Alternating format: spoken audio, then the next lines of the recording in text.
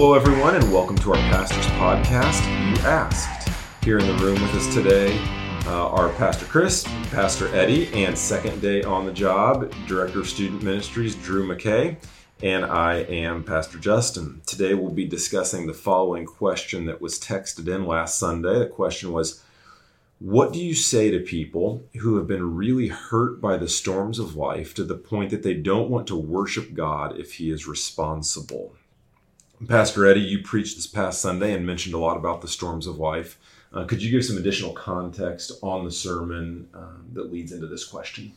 Yeah, we opened our summer series in the book of Psalm this past Sunday, and we were looking at Psalm 29, which is a psalm of praise, but it's a kind of a unique psalm in that, David is talking about a lot of storms and things that come into life, and that a recognition of God as King and the worship of God is really what grounds us through, the kind of the storms of life that happen.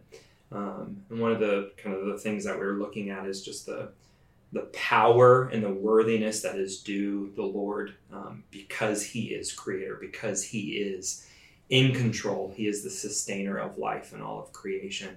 And just really the benefits for us as people who are created by God, why that's so grounding to help us to worship God, to praise God, even when the storms of life just kind of come crashing down on us, that it helps us see beyond them, that no matter what's going on, we recognize God is on His throne, God is in control, and nothing happens outside of His purview.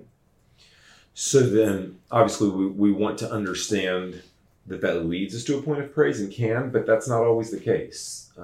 It's not always the case for us personally. It's not always the case for people we know. Yeah. And so when you've had opportunities to kind of personalize the question a bit, to interact with people where these storms of life cause them to question the character of God, perhaps even the existence of God. Maybe it's not even a question, it becomes settled against the goodness of God or the very existence of God. How do you approach those conversations, Pastor Eddie? Yeah, I think it's worth recognizing from the outset that it is hard.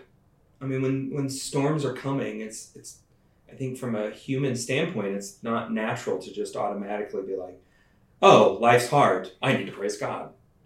I think our natural response is to kind of clench up, to like pull within ourselves. I mean, that's, you're stuck outside and it starts raining. Normally we kind of try to cover up. We try and, kind of hover. So I think that it's kind of worth recognizing that, yeah, it is hard. But one of the things that we have to do as followers of Christ is to recognize, to see God's authority in all of this. And so kind of having some of those things within your mind that you rehearse, that you just kind of, I know that this is going on, but I know there's something beyond this. So I think that's why that statement at the end of the psalm is so important of, in His temple, all cry glory. Right? That's a recognition of those who know God, right? In His temple. They recognize that He is glorious, that He is worthy. And then those kind of closing statements of the Lord sits enthroned over the flood. The Lord sits enthroned King forever. It might not be something that we feel or that we truly understand, but just being able to say it out loud, to be able to recognize it, begins to help turn our heart. Certainly. How would you approach that if you're going to have a conversation with somebody and going into the conversation, the thought of saying that out loud is repulsive, perhaps even offensive to that person, and they're in the midst of the storms of life and you're their friend? How do you prepare yourself to go into that conversation, and how are you trying to navigate that conversation? I think the understanding, you have to know the voice of the Lord for that to be able to work, for the praise and the worship of God to help you through the storm. You have to know the voice of the Lord. So if somebody doesn't know the sound of God's voice in their life, I'm not going to try and get them to, well, you just need to praise God in the midst of the storm. I'm trying to get them to hear the voice of the Lord. Cue the Casting Crowns song. Right. So that's my number one concern is if the storm is raging, my approach to them is, well, maybe God's using this to speak to you. Maybe he's trying to show you something in life. What is that? What's going on? And so a lot of times the questions that I'm going to begin to ask is, what was going on right before the storm happened? What was happening in life as this kind of came into you? Circumstances are swirling around you, but what's swirling in your soul? What are the other questions that you're struggling with? And begin to use those things to allow them to hear the voice of the Lord. And I think I kind of began there with the sermon of saying, the first thing we've got to realize is that the Lord is Word. God speaks. God is hearable. He is not a silent, passive, inactive God. He's knowable. He can be heard. He does speak to our problems. He is caring. You think back to the burning bush. What is the first thing he says to Moses is, I've heard my people's cries. And he responds in accordance to them. So that's normally, if somebody's coming with a question like that of like, hey, I've been hurt by this, or the storm's here, and I don't feel God. I don't know if I really know that he is in his throne. Okay, well, let's back up a little bit. What are the other things going on? What might he be using these things to help you hear himself? So what I hear you saying there is there's a theological response in the life of the believer. In the life of a believer. Of recognizing praise to God in the midst of. And then there's an apologetic response, probably also in the life of the believer, but also in the life of the unbeliever, of recognizing larger things at play here. And you begin to talk about the third thing I want to say of there's an aspect of listening and hearing where the person's at, because these questions are often framed as an intellectual, cognitive objection to God that he would allow these things to happen. And usually there's a lot of pretty deep soul work that's going on there. And hearing people's stories. And Pastor Chris, you talk about hearing people's story and understanding that quite a bit.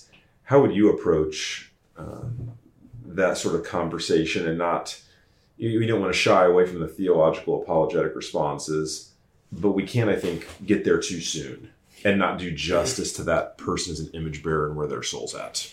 Yeah, I think you got to hear their story out and empathize with it. I mean, I think of, when I was in LA, my neighbors, two guys that were there, talking to them about the gospel, and we're sitting there, and I mean, these became friends of ours. The two guys adopted a girl and became friends with our family. And I just remember going through their story and explaining the gospel to them. Is like, all we've known, they grew up in a Catholic church, and they had their own kind of skewed view of who God was, and God's just out to get them, and there's no way you can get out from underneath the amount of rubble that you have built up in your life, and so what's the point?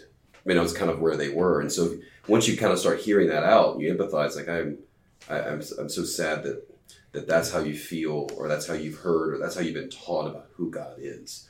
So you gotta, in order to start where they're coming from, you gotta hear what is their understanding of God, what is their circumstances they've gone through. I think a part of it is empathizing. I think it's Job 5 where it speaks of man is born to trouble as the sparks fly upward. I've seen a handful of campfires in my life. Just a handful. Just a handful. Not too many. And but I am familiar with the fact that the sparks do fly up from the campfire, and and that's I know it's funny, but I do have some camping analogies right there. So anyway, but it's true. I mean, you sit there, you see the sparks go, and that is, we're all in the same situation. We all experience trouble. Why? Because we're all part of this fallen world, and we all contribute to it. And so I think there's an empathy part of that going, I've suffered as well. I usually, personally, for me, I'll tell my story in that one. Like, I'll go through and explain, look, there was a time when I was 18 that I didn't even know if God existed. And if he did exist, I didn't like him very much. And I remember sitting in my bed and literally holding my fist tight and pumping it in the air, going like, if you exist, you know, and I probably said some choice words back then I can't say on the podcast, but it was like, you know, I was angry because life was so bad and everything was going wrong. Like everything was going wrong. And I mean, I didn't even know if God existed, but even if he did, I hated him because I was equating my circumstances of life. What I didn't realize, going to kind of Eddie's your part, was what God ended up doing. I look back now at my story and I can see how all God was doing was pulling away, you know, kind of the death grip in my hands of the things I was idolizing, the things that I was trying to build life around. And God lovingly, again, not the time that I see this, but God lovingly was pulling those things out of my hands and saying, you know, basically, Chris, you can't build a life on this. You can't build an identity on this. These things aren't going to, you know, in the storms of life, these aren't going to keep you afloat. They're going to sink you, right? I mean, you need me. And so really, I was so stubborn and hard-headed that God had to keep pounding on me to kind of take away everything that I could lean on. You know, and ultimately God used relationships. God used people that were genuinely cared about me and genuinely cared that I existed and I was alive. And that started me kind of on the path of going, okay, I'd be interested in hearing more. And then, you know, theological side, I mean, you got to go to, I mean, to me, it all comes down to the wisdom of God on this one. You know, a lot of times we have these, you know, kind of conversations around it. It's usually coming down to, is God wise or is he not? And again, if we kind of usually want both ends, we want kind of a God that is loving and good. And we want a God that's sovereign, but we want to make sure he operates in ways that is good for us. So our perspective of what is good is usually the perceived problem. And I always try to make that analogy with a parent to a child. Yeah. You know, my children, when they were young, thought, you know, the best thing in the world would be to eat a candy bar every day, all day long for every meal. Like that seems good to me. Dad, why are you saying no to me? Like, this doesn't make any sense to me. It's like, well, again, if God is big enough and strong enough and wise enough to be over us and knows beginning from end, as Isaiah is going to speak, then surely he can have ways about doing things that we don't understand. And may not ever understand because he's wiser than we are, right? And so it's like we're children. And so there's a sense of that too, of just kind of, we can, even with an unbeliever, they can kind of understand that parallel. If they have kids, like, yeah, there's stuff going on there that we don't understand. Well, that's what Psalm 29 demonstrates, is that God, the creation responds to him. He is worthy because he is the one that's creator. So we have a responsibility to him. And when we have a responsibility to him, he's our creator, then yeah, he's going to know things that we don't know. He's going to see things differently than we see. And at times that can be unnerving, just to kind of just let go and let him know. I mean, most of the time when we hear the analogy you just gave of, well, it's like a father and a kid. Well, I don't want anybody calling me a kid. I'm not a kid. I'm a grown man. You know, and that's kind of an uncomfortable position to be in a selfish standpoint. But really, in a bigger picture of things, you know, it can be very comforting to know, like, no, we have a loving father who's trying to look out for us. You might say a good father. Hey, look at you quoting all the CCM today. I would say this too, and this is where you, if I'm apologetic, where you really have to go. Even for a believer or unbeliever, it doesn't matter, but you still go to the cross, and you still go like, do you understand that God is not like any other religion? He's not sitting up in a high tower somewhere looking down, throwing lightning bolts. He doesn't stay on his throne. Right. He left his throne and came to us. He took on human flesh and lived among us. He suffered with us, not just for us, which we'll get to in a minute, but he suffered with us. Yeah. He walked the same ground. Right. He suffered the same losses. He experienced the pains of life and heartbreak and all the things that go along with that. And then he experienced physical suffering and death. And, on a cross, he went through all of that. And surely you look at that and it's like, that was chaos. I mean, it went dark, the earth shook, like it looked like, from a human perspective, like complete, utter chaos. Like, what is God doing? Right. What is the Father doing that he would allow this to happen? I mean, you want to take the parallels down. There's nothing that can happen in our life that isn't to the extent that what happened to Jesus himself. Right. And yet it wasn't chaos, right? I mean, it was all part of, like, Acts 2, like, even though man did this, God had also predestined to have this happen. Like, this is all part of man's responsibility at God's design. And so you look at that and go back to the cross and be like, we serve a God. There's a God that's alive and living, that is speaking, as you mentioned, like that actually has gone through what you have gone through, if not more, in order to reach you, in order to, as Hebrews 4 says, to be a sympathetic high priest. And it's just a unique beauty of Christianity is that is radically different than any other worldview out there. And I think you're touching on, to go back to the question to make sure we answer that effectively.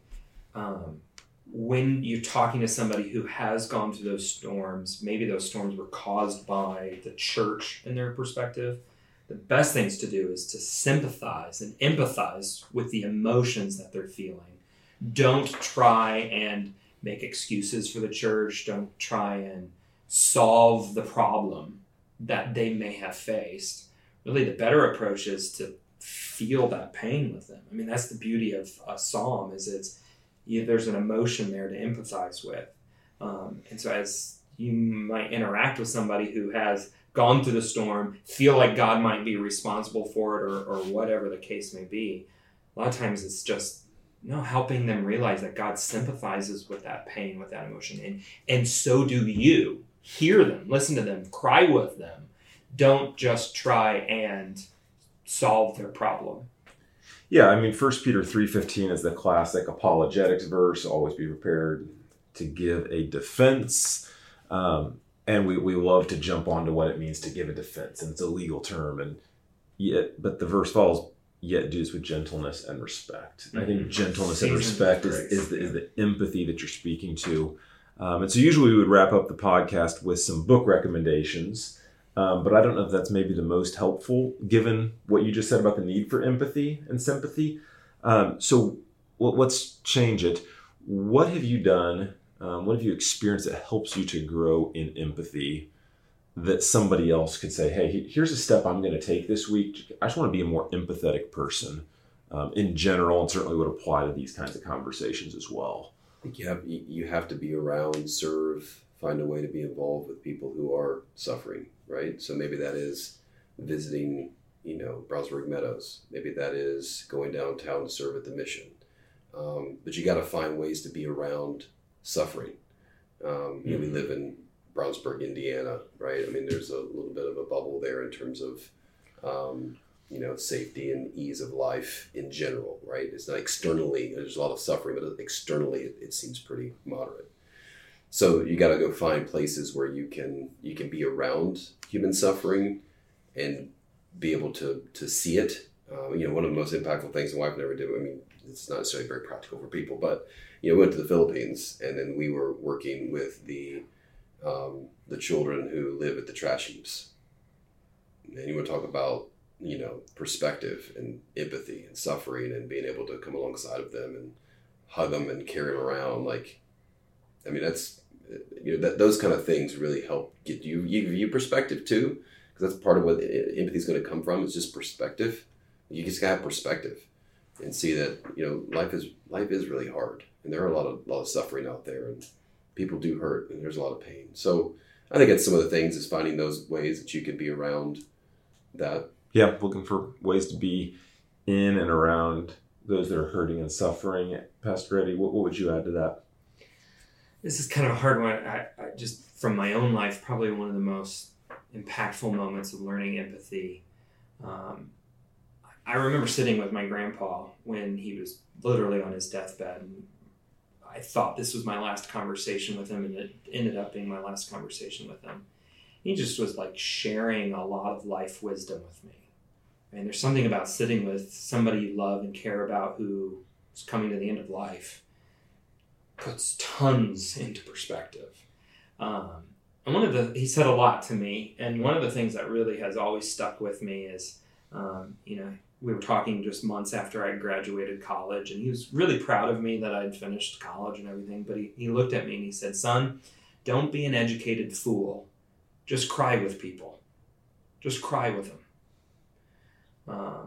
And that's always really stuck with me, of I just go sit with people, hear their story, feel their emotion with them, weep with them.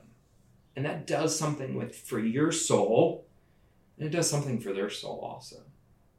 Yeah, one thing I might add is, I think you guys hinted at this, and I've come out and said I desire to be a more empathetic person. And one of the ways I've tried to grow in that is to recognize people that I perceive to be empathetic and just take them out to lunch and say, man, I sense that you see people in a really unique way. How have you come to see some of these people in this way? And just let them, but when I hear them talk about what they see, I recognize that I'm seeing a different world. And I see what they see. I'm like, wow, there's a lot of validity to that. Pastor Jared is a guy like that for me. That the more I hear him talk about the way he sees people, it just changes my perspective. And then I realize I have a lot to repent of, and I have to go talk to God about that. But it's good for me. Any final comments on this question before we close the podcast? Well, we do hope it's been helpful. You can always reach out to one of the pastors if you have further questions. You have been listening to You Ask.